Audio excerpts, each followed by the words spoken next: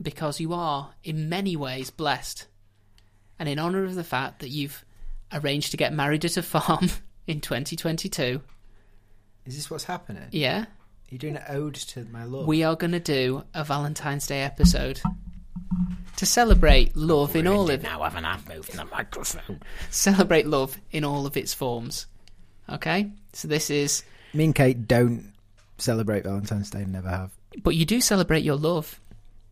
Yeah. Yeah. We bought ourselves a puppy. There you go. So everything's happy in the world of Jack and Kate, and we will celebrate this on this Valentine's Day episode. It is pretty rad at the moment. Yeah. We'll celebrate that. He's pulling something from under the table. Is that a confetti cannon, or are you just happy to see me? Yeah. Oh, I should buy a confetti cannon, actually. So...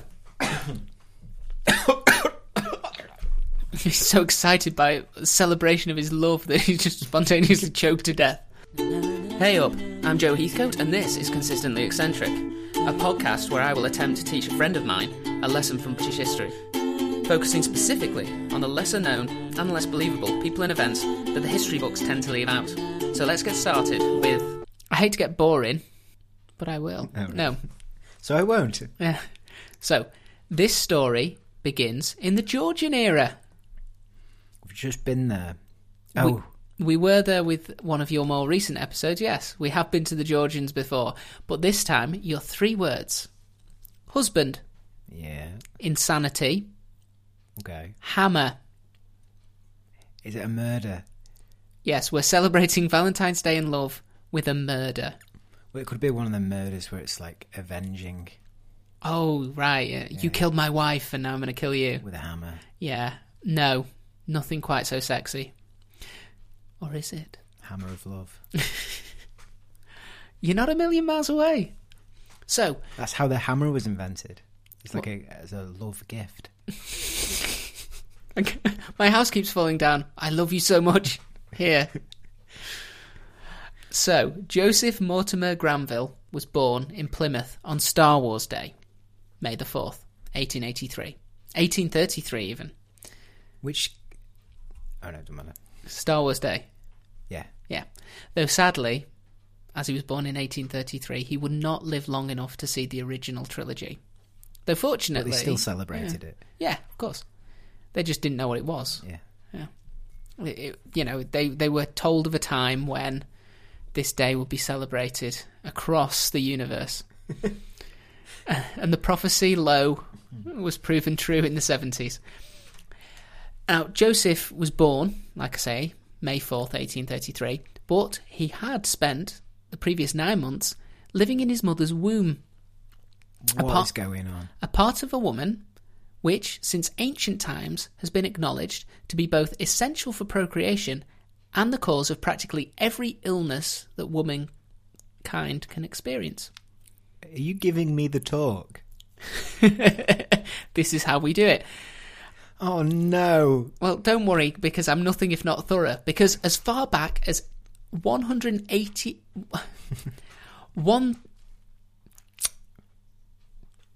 As far back as one... You can't read numbers. I didn't know this. I find it difficult. I can't also tell time on an analog clock. Can you just show me the number? You can show me the It's number. just that number there. 1825 Thank BCE. you. Right, so as far back as 1825 BCE, Yeah. thank you. Before Common Era. Yeah, the Egyptians took the time to discuss the issue of wombs as part of the Kahun Papyrus. Mm. It turned out that the womb could even cause eye problems so severe, that the woman would have to eat a fresh-ass liver. I don't understand the logic in that. The womb can cause eye problems. Yes, amongst other things. Is it like the sun if you stared directly in them? No, for the woman. It wasn't if you looked at someone's womb, you'd have an eye issue. But if you look at your own womb... No. Well, how would you look at your own womb? If you're looking at your own womb... That's why you've got eye problems. Well, you've got a lot more problems than just eye problems, but it's because you were having a malady in your womb, you could have eye problems so severe that you'd have to eat a fresh-ass liver. As in a donkey's liver? As in a fresh-ass liver. That was the only instruction. You've put ass in there. No, That was the words. Ass liver. Yeah. I mean, I'm going off someone's translated it. I obviously can't read The ancient person Egyptian. who's translated that is an idiot. Has translated it as fresh ass liver to have any chance of recovery from this eye condition. Okay? So, if your womb causes you eye problems, eat a liver. How do you make connection that it's your womb that's causing your eye problems? Because you're a woman, and wombs are mysterious things. So if you have eye problems, you blame the womb. If you have any problems as a woman, then people will want to blame the womb. Though this is... I don't. The eating of the liver is better than treatment for other conditions caused by, and this again, direct translation, terror of the womb, which was a catch-all, which required fresh ass urine instead. I'd stop saying ass. Take it out, Joe. I can't take it out. That's the direct translation. It was fresh ass urine. You can go off script. I can. It's not an auto cue. You're not a newsreader. In this case, I don't want to. All right. We're done with the ass urine anyway. It took another 1,300 years or so before Hippocrates, he of medical oath fame, the Hippocratic Oath, no, that's Pythagoras, was able to confirm the process by which the womb was able to be the cause of so much trouble. So the Egyptians knew that the womb was causing everything. It was just being a bastard, but they didn't know how it was being a bastard. So he set up a series of trials. So he just punches women in the womb. Well, no. And then asks... We don't know how he came to this conclusion, but this is his conclusion, okay?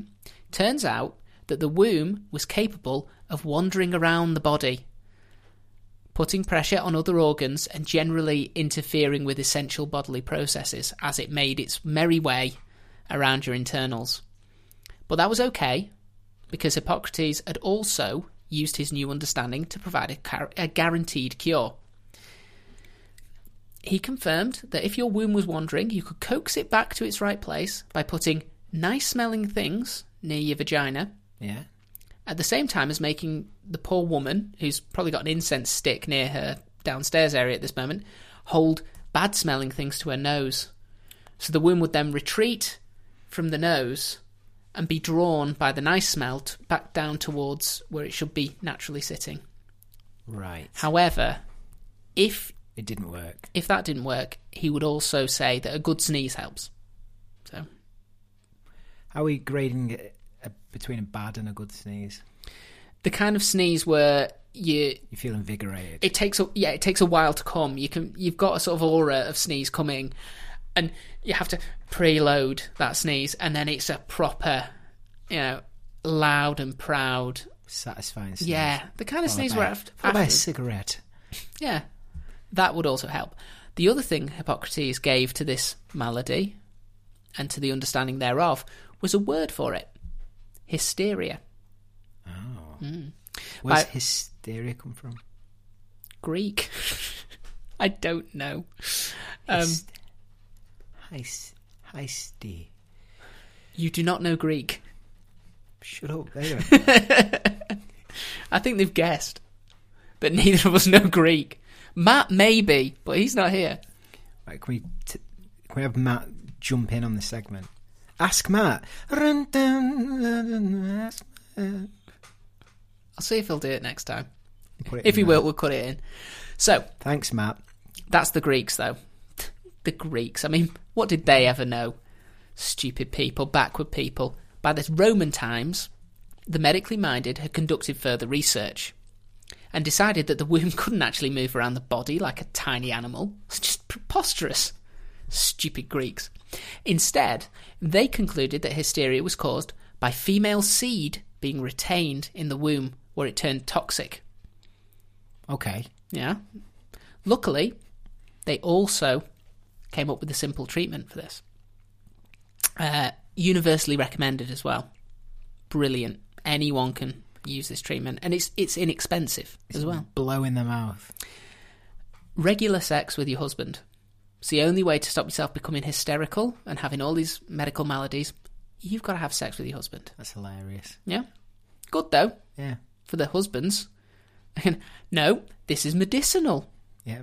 Yeah, all I'm good. Healing you. Heal! Yeah. In Europe in the Middle Ages, because we were idiots at that time, hysteria was blamed on demons taking up residence in a woman's body. So what's hysteria What are the symptoms of hysteria? It's I know it must change through Greek, Roman. pretty much any. It's kind of a catch-all for mental illness. So Right. depression, anxiety, schizophrenia, epilepsy, insomnia, anything pretty much could be. It's a catch-all term for when general worriment. essentially it was used as a catch-all term for when women weren't doing what you wanted. Disobedience. Pretty much, yeah, would be a sign of hysteria. But in Europe, we got it right. It was demons. Oh. And you'd think that saying that demons had inhabited a woman's body, you need some kind of amazing cure for that. Probably involving a priest. Yeah? Who's the girl out of The Exorcist? What's her name?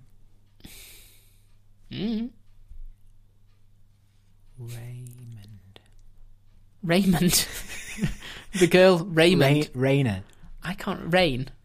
I don't know. That little girl. Yeah, the little girl who pukes up pea soup. But they're not going to do that. No. It's not an exorcism. No, because while the cause... The power of Christ compels you. Yeah, no. The power of Christ compels you. While the cure... The power of... I'm sorry. Yeah, while the cause of it had changed quite dramatically from, to demons, the cure was still Love cats. Nice. Was still to settle down with a good man and engage in regular marital coitus. So if you have demons within yourself, you still just need a husband and a good regular... pumping. Well, yeah, seeing to. As apparently, there is not enough space inside your average woman for both a demon and a penis at the same time. Right. So by inserting one, you obviously the other one force the other one out, Yeah. which is great. And of course, with unruly kids, priests have been using the same method Do you see it come out? for years.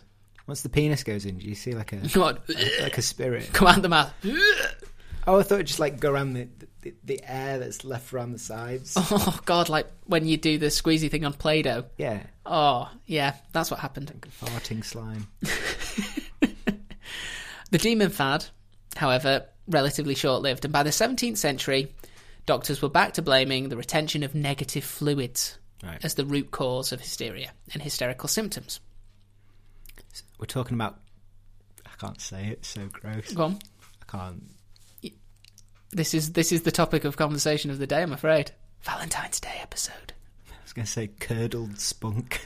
No. It's got nothing to do with the man's juices. This is say that? all the woman's juices. So it's got nothing to do with what? It's horrible, isn't it? It is. Curdled spunk. It has nothing to do with Colonel Spunk. Okay?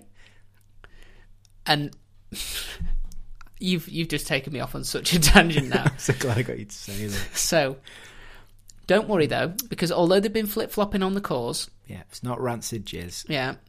The cure remained the same as it had for the previous 800 or so years.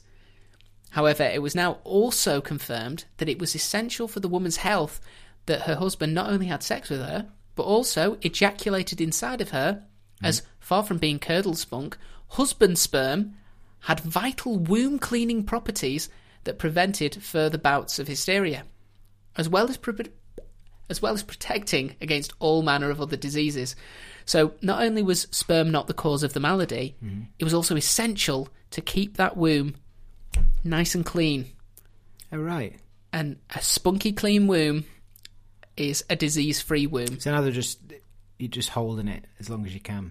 Well, now they're basically saying, this sort of early-level prophylactics that are being used, the very proto-condoms that are being used at the time. No, because... Oh, it's like it's compelling women not only to be in a relationship with a man, but also to procreate, because if they don't, they'll become hysterical. Is how I'm reading it, yeah? Right. However, in extremis, say you don't have a husband, or you had a husband and he died. Okay, you've got some of these... Oh, don't make me imagine that. I just got sad. Yeah, sorry about that. Imagine What's his name? No, don't tell me. It made me cry. You're a widower, and old Harold, you thought he was going to keep you into his old age. You're going to grow old together and see your grandkids, but unfortunately, he had the gout. It's because I like to feed. Yeah, you like to feed him those rich meals because it makes him happy and you love that smile. Yeah, but I've forgotten a lot of meals just to make you've sure killed he's him with well fed. kindness. And not only do you have to carry around that guilt, but you Oh, now know Harold.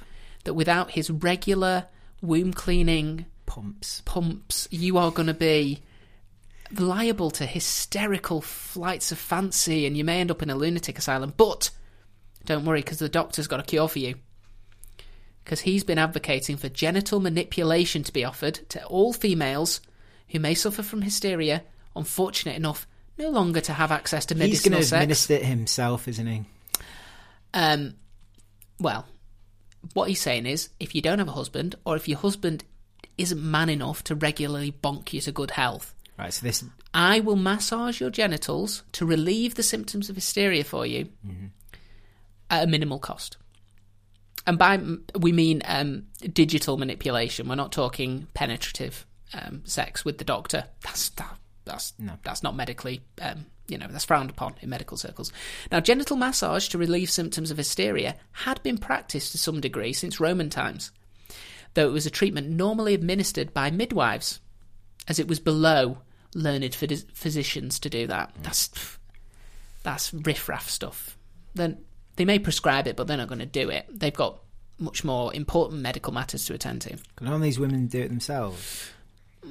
Well, although it was never as widespread as some people claimed, some historians even have claimed, there was one historian and she tried to claim that in Roman times they would use percussive massage from water pressure, so basically aiming a pressurised water pipe or a hose at someone's genitals, based purely on the fact that there was some plumbing in a bathhouse in some part in Italy, and they're like, because they had pressurised water, this historian immediately made the leap that meant that they were aiming this pressurised water at the fun zones, right. Which I think's too much of a leap considering there was no written evidence to say that this was what they were doing.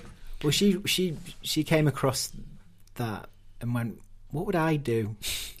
I think it does speak more to her mind than it did to what the Romans were up to, which is weird considering they had orgies. But even as the consensus was starting to shift towards hysteria being a disease primarily of the mind, there were still doctors in Victorian times willing to stimulate women to what were called hysterical paroxysm, right, as a method of alleviating the symptoms.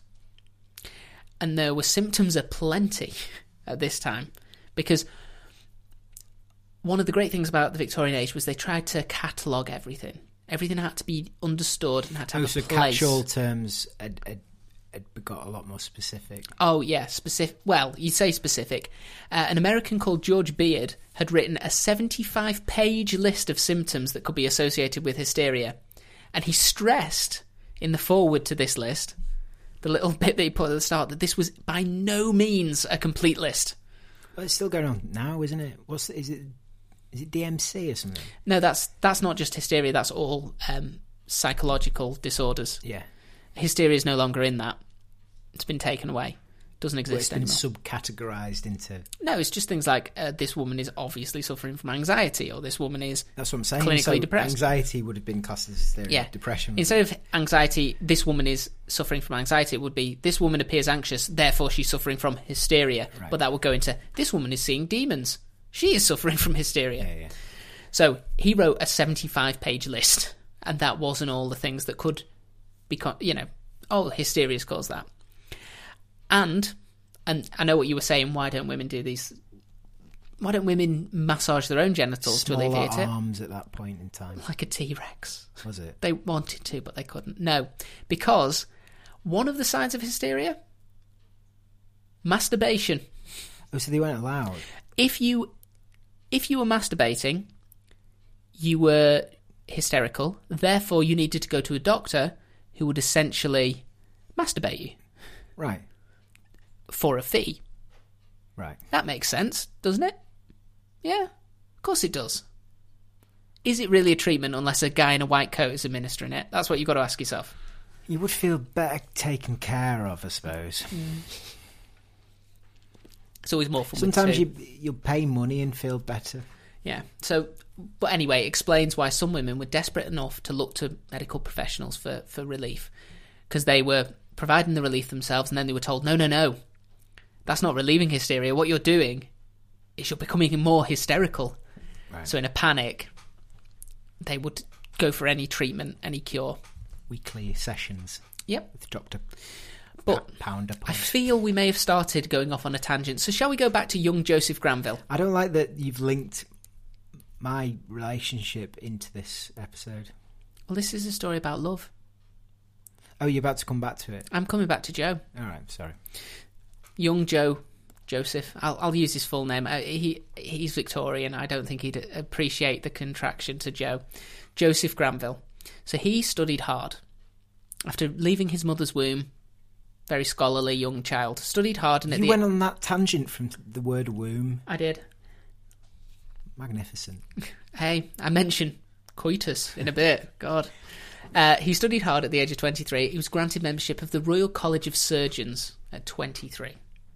He got married to a nice girl by the name of Mary Ellen, and he moved to Bristol to set up a practice. Because he's 23, he's a surgeon. He can set up a doctor, curing all manner of ills. Joseph was interested in all the latest medical advancements, and he regularly contributed to medical journals such as The Lancet. It's a very well-to-do medical journal, very well-respected medical journal. Yes, even you've heard of it. Maybe not, no. And after 5 years of studious work, he was admitted to the Royal College of Physicians in 1861. He was a bit of a medical magpie who devoured research papers on every conceivable topic. You should have read them instead. Yeah.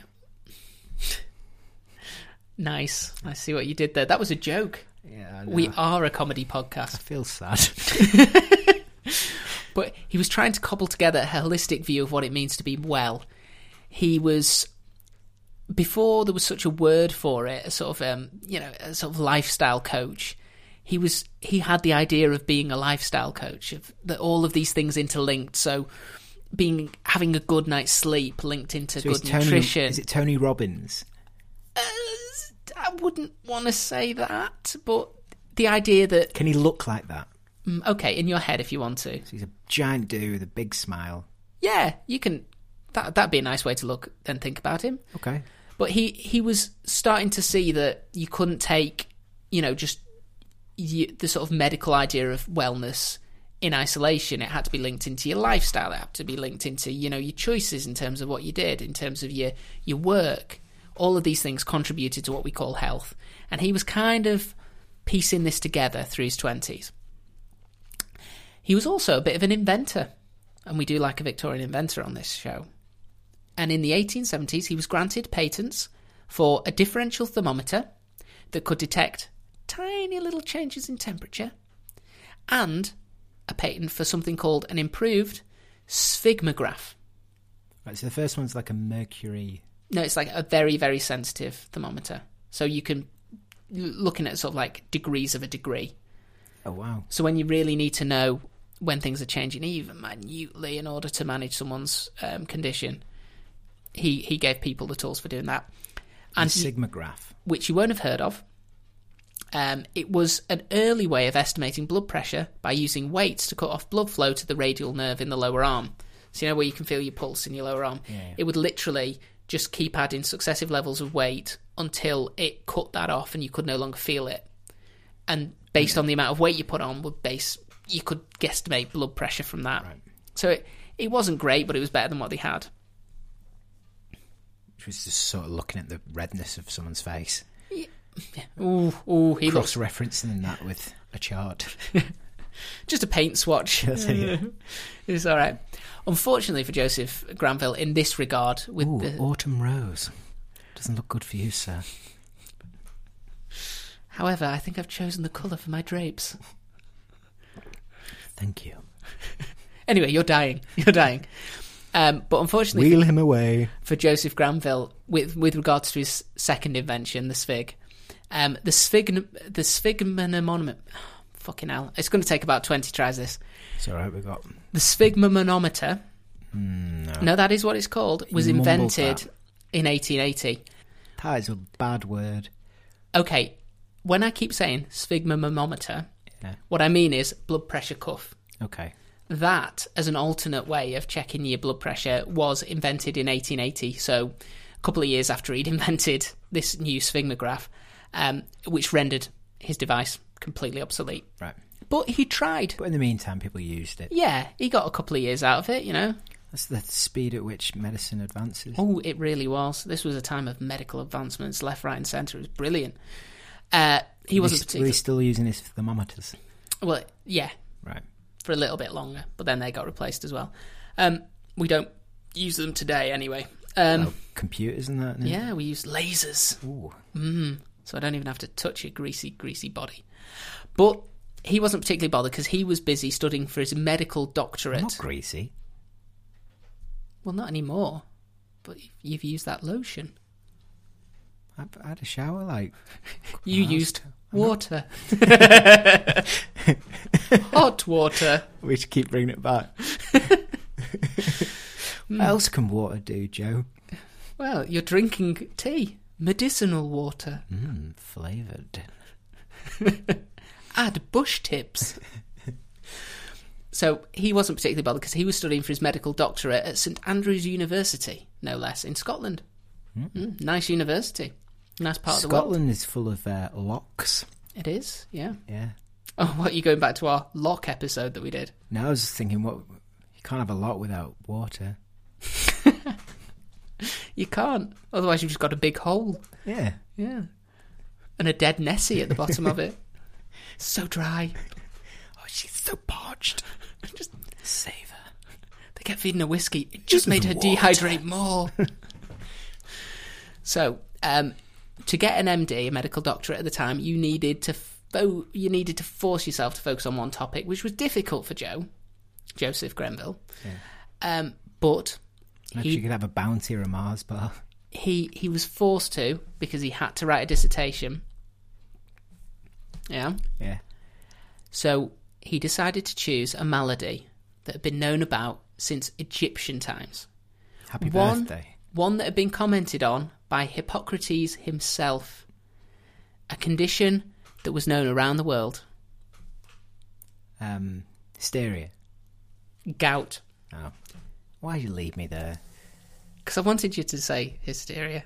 I laid the breadcrumbs and you followed them like a cheeky little mouse. That first 20 minutes was just to make me look like a fool. Well, no, I'm just saying that Joseph, he picked gout, which is also known as the king of diseases and the disease of kings. Or, and this is probably why he picked it as a place to specialise in, it's also known as rich man's disease.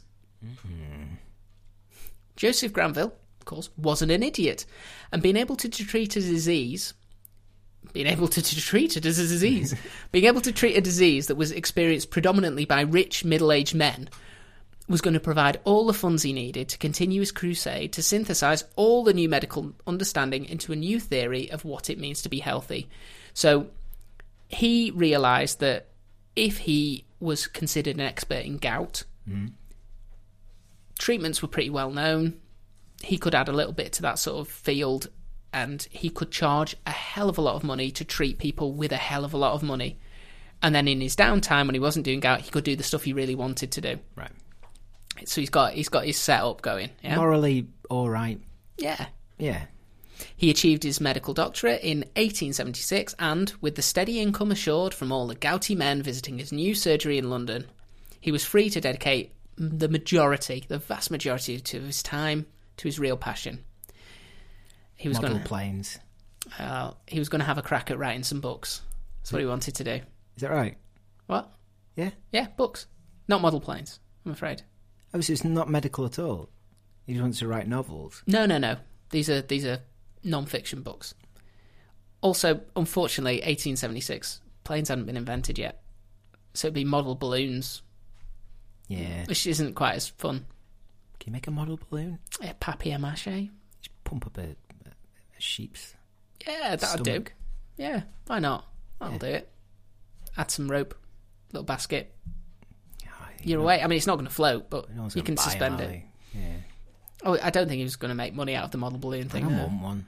No. Even if he paints them. Well, painted, Winter Rose. So, he'd actually published a book before. 3 years before, in fact, entitled Why the Boy Waits. It was a series of short essays. I thought the start of a joke. Yeah. Well, it's not. It was a series of short essays. And it's fair to say it did perfectly capture his eclectic nature. Though there were some chapters that covered ideas linked to medicine, so there were, Granville also took the time to discuss more diverse topics, such as, and these are chapters in his book, which you can find online, oppressive respectability. Oppressive respectability? Yeah. I can't figure that out. Okay. Well, how about this one? Dwarves! Is it all in capitals? Yeah, dwarves! The ethics of success. Advertising. Childishness. Mm-hmm. And the last chapter in the book, got to go out on a bang.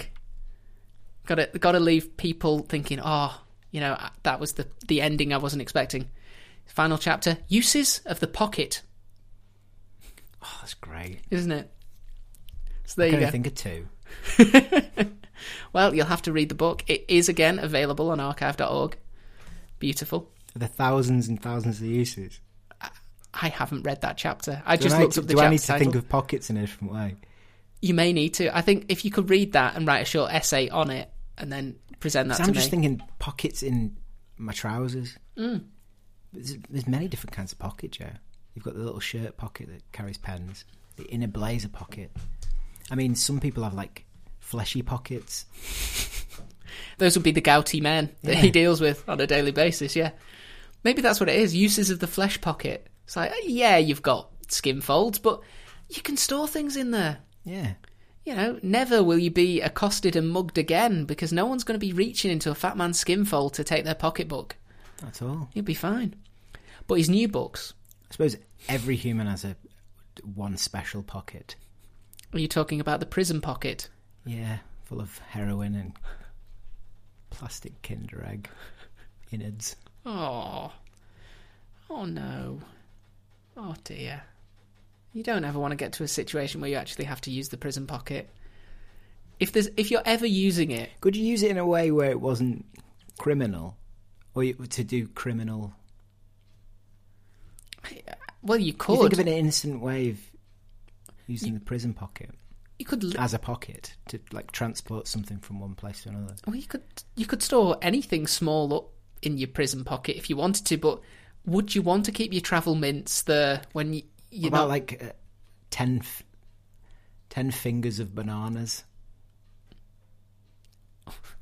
What is a finger of banana? Are you talking about a banana? What are a bunch of bananas called? A bunch. Yeah, you couldn't fit a whole bunch up there, could you? Well, no. I like a challenge. Even if you did, I don't think you'd be going anywhere very quickly, except to A&E, possibly, to have... Also, it'd rot. If I just, like, squatted in the corner and just kept... Pulling bananas out of you. Just one like after a another. Creepy magician. From what point would you go from horrified to impressed? What number banana? I think anything over 1. As soon as the second banana starts to make an entrance, you're now proud. Well, not proud, but in awe. I don't think pride... I'd still be disgusted by you, but I'd also be impressed. But his new books were to be more focused. What the fuck are we talking about? We're talking about Joseph Granville's books. Okay. Because he's going to be an author now. He's making the money from his gouty men, and he's going to turn his hand to being an author. And his new books were going to be more focused than the thing he'd written before, with a clear aim to provide short, informative guides to non-medical people in order that they, the proles, the huddled masses, could better understand the breakthroughs in health and well-being that were being achieved through the industry and glory of the Victorian age. Right. Okay. He started with a focus on insanity, publishing The Care and Cure of the Insane and Borderlands of Insanity in 1877. These books presented a number of forward-thinking ideas regarding the causes of suicidal behaviour, and he also encouraged the provision of specialist training and support for people with learning disabilities, though he used a very outdated term, imbeciles, in order that they could have a useful and meaningful place in society. So his argument was, putting people in asylums and giving them nothing to do teaches them that they are worthless, therefore they act in that way, whereas if you take these people and give them jobs to the level that they can achieve, they get a sense of self-worth, they feel like they are participating in society, and therefore they are more likely to follow the rules of society and to want to participate in society. Fucking hell, he's doing this in late Georgian. You were in Victorian Britain now. Right, so is Bedlam open? Yeah. Is this sort of... This is running counter to that, It's yeah. in contrast to Bedlam. Well, they were starting to get a bit more because the Quakers had got involved in the asylum system by this stage, and they were advocating the same sorts of things. Right, okay. That you need to give people meaningful activity, otherwise, if you treat people like they're worthless and there's no point to them, they're going to believe that they're worthless and there's no point to them, so they're not going to be motivated to try and better themselves. But yeah, it's still quite forward-thinking for when he wrote it. The following year, he published Minds and Moods, which was an almost poetic attempt to explain the mind to readers as a journey through various lands. Thoughtland, Dreamland, Cloudland, the Land of Forgetfulness, and Spiritland, which were later used as the basis for the levels in Mario. Is that true? No. Oh. But it should be, shouldn't it? So it is... I feel like they should all be the lands, but then Forgetfulness land should be Forgetfulness world. Just to double down on the idea. Actually, talking about Forgetfulness Land, there's a series of 5 pictures that a guy with dementia, progressive dementia, did. And picture 1, he was an artist, is a really good likeness of himself. And as he goes through the disease and forgets what he looks like, they become more and more abstract. And it's just the most haunting way I've seen dementia portrayed. Oh my God, it's amazing. But yeah, Tell me that. I'll find it for Send you. it on WhatsApp. Right. So, possibly realising he'd become a bit metaphysical with that one. It didn't sell as well. The next year, in 1879, he published Sleep and Sleeplessness and The Secret of a Clear Head, intended as self-help guides for lay readers. They were grounded, practical, filled with advice from his now quarter century of an experience as a doctor. So he was telling people about not drinking too much, about trying to relax before going to sleep, about sort of thinking about when you need to get up and what a good sleep pattern looked like. And in terms of The Secret of a Clear Head, he was talking about things like, segmenting your life so that your work life doesn't bleed over into your home life, and taking time to do hobbies and making sure that you're taking regular exercise. He was very much, today he would have been like a lifestyle blogger. Yeah. That kind of thing. But unfortunately for Joseph, all of these achievements that we've talked about so far, not what he will be remembered for. Okay? What was the last word, people? Hammer. See, Granville, one of the things I've been reading into recently, experiments in nerve vibration as a means of treating chronic pain, some gastro disorders, and to improve blood flow. Is it the hammer on the knee thing? No, but that's a great thought. Oh. No. So this is vibration, fast vibrations. He thought the concept had potential to help some of his gouty people to sort of deal with the chronic pain that comes with gout. So he decided he'd set about trying to build something that he could use to test this idea of percussive action in order to relieve pain. He patented his portable percussor in 1880, and it looked a bit like a hairdryer with a rubber head that would vibrate rapidly, allowing the physician to massage any area on the body that they chose. He invented the vibrator. Is this what's happened? He didn't think he had. Oh, you pulled it all But together. unfortunately for Joseph Granville, the doctors in both England and America who worked in the field of hysteria quickly thought of one area of the body they wouldn't mind using it on.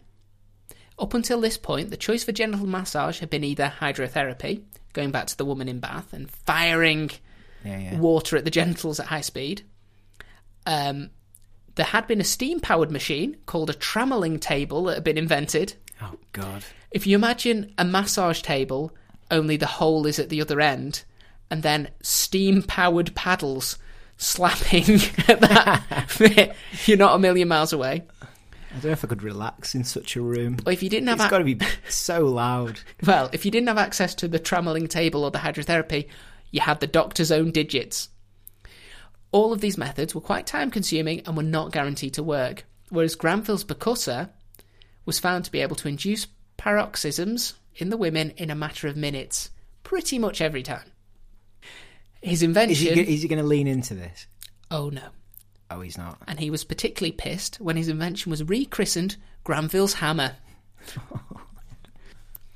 And it was, yeah, he tried to carry on with the stiff upper lip of the Victorian gent. And the same year that his invention was renamed Granville's hammer, he published a book called Change as a Mental Restorative. Though it's likely that the change that he was speaking about was not quite what was going on with his invention at the time. And within a year, possibly pointing to his own mental state, he published a book called Common Mind Troubles. So he was trying to carry on with his work and trying to ignore the fact that his invention, innocently invented to help with his gouty gentleman, was being used to pleasure women up and down England. Was he getting the money for it? No, of course he wasn't. Do you think that's why he was pissed? Oh, possibly as well.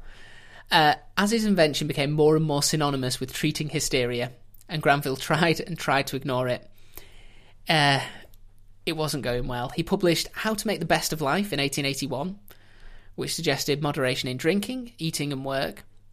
And he turned his attention to children the following year, trying to clean up his image, with youth, its care and culture, suggesting that the early environment experienced by children has a significant impact on their personalities and future mental and physical well-being. And since then, we've learned that childhood trauma is one of the key indicators to pretty much all mental health and personality disorders that people get in later life. It's not the be-all and end-all, but if you experience mental trauma as a child, it's the foundation. It is the foundation for so much of these things. So again, he's still ahead of his time. He's still giving good sound advice in a series of books, and all of them are about 120 pages. They're very readable. He's a very, engaging writer, but nobody is remembering him for any of these books. They're just remembering him for his hammer, which is the one thing he's ever done that he doesn't want to be remembered for. And finally... Not the Fanny Pounder 5000. Well, finally... You're the guy! Fanny Pounder! Dude! Yeah. Hammer! Do not call me that. Hammer! Every time we can't go anywhere without people just cheering. Pounding, pud, pounding. Well, he'd managed 3 years of ignoring it, and then he couldn't ignore the misuse of his invention anymore. He'd had he was enough. Using it himself at home. I just can't ignore this. No, he published Nerve Vibration and Excitation in 1883, in which he explicitly states that he has never percussed a woman, that he thinks hysteria is not a real medical malady, and actually... So it's not that he's conservative, it's that it's undermining all the work he's done. Yeah, his entire work is, let's look at the true causes... He knows it's all bullshit. Yeah, let's look at the true causes that people feel mentally unwell, and let's try and address those. And what he's up against is a bunch of quacks who are saying to women, all of these things that you're feeling are linked solely to your womb, and here's a catch-all cure. And they're using his invention to administer that cure that he believes is just quack hokum.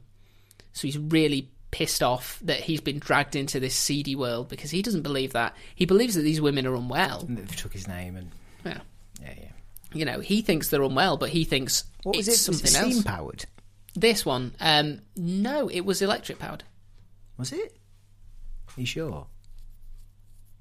It was eventually, anyway. The later models were electric-powered. I don't know what the first one would have been. Coal? No, because it was portable. It was handheld. If anyone knows... Is it just like a, like... Oh, he had to deal with Tesla. Whisks with the wheel on the side. He powered it by bees. Yeah. Because there are... There's a rumour, I don't know if there's any historical merit to it, that Cleopatra invented a vibrator where she filled a hollow tube with bees in order to get the vibrating effect. But I don't know if that's true.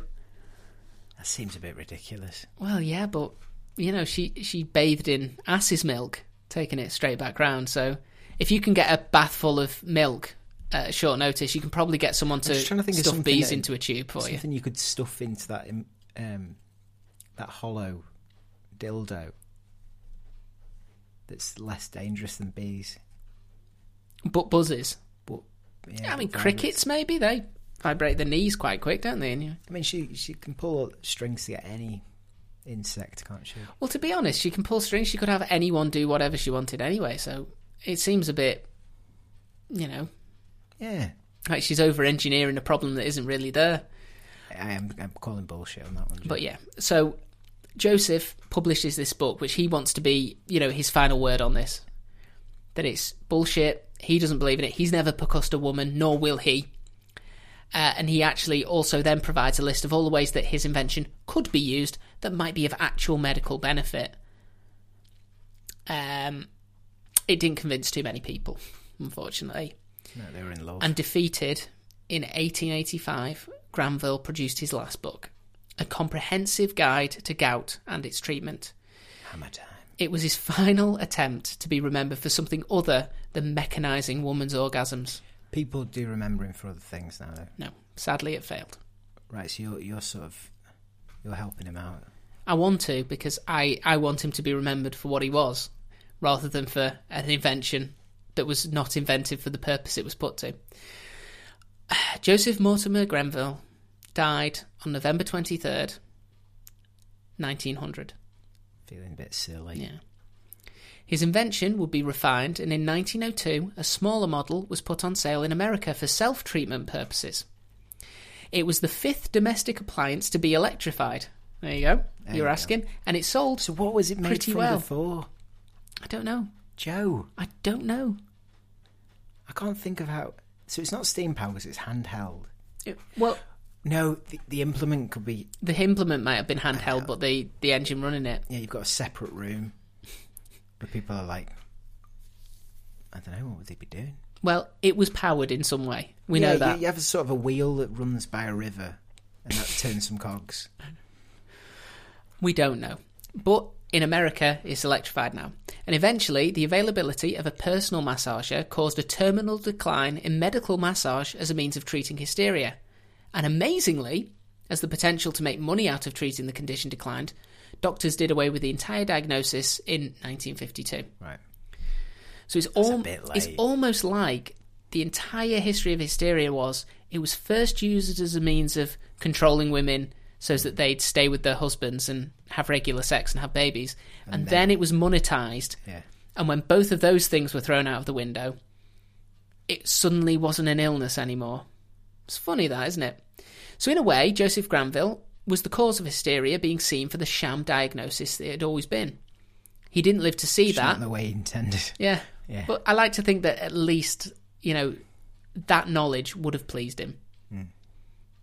He also didn't live to see himself being portrayed by Hugh Dancy in the 2011 film Hysteria, which ignores his marriage completely, suggests that he spent years manually massaging the downstairs areas of women, and that he invented the percussor with the express purpose of staving off repetitive strain injuries. Oh, God.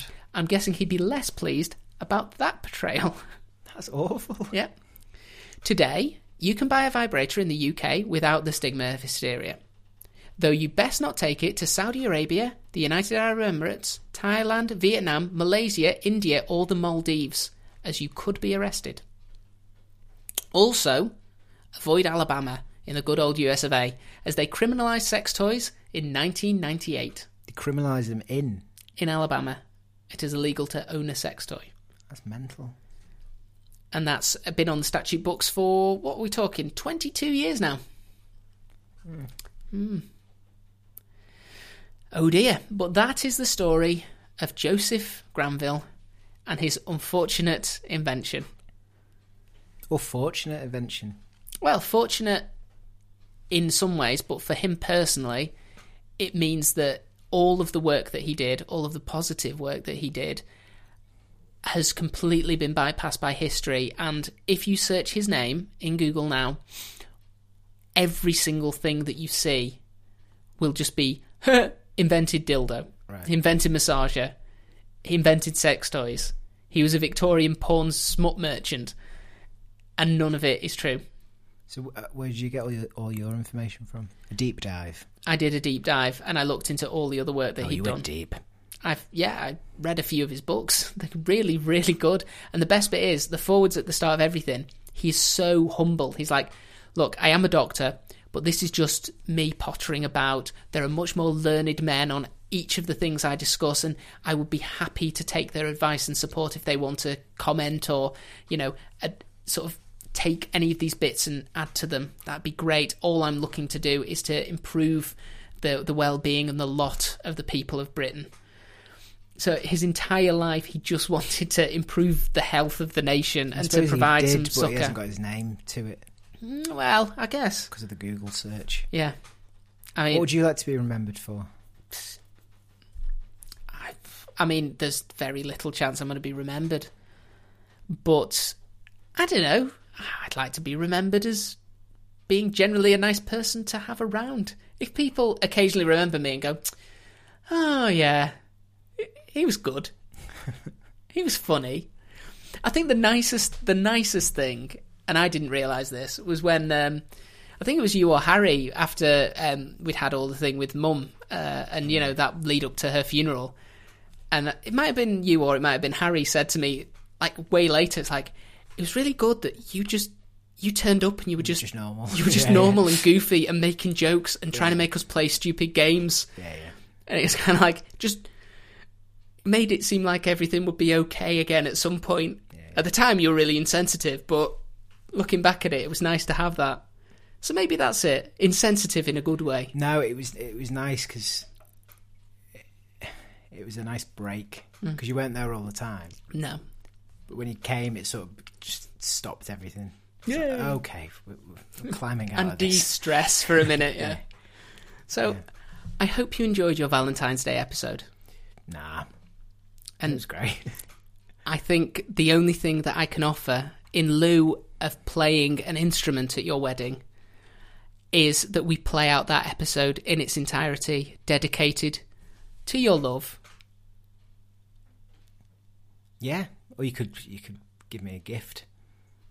This is the gift. And not a personal massager.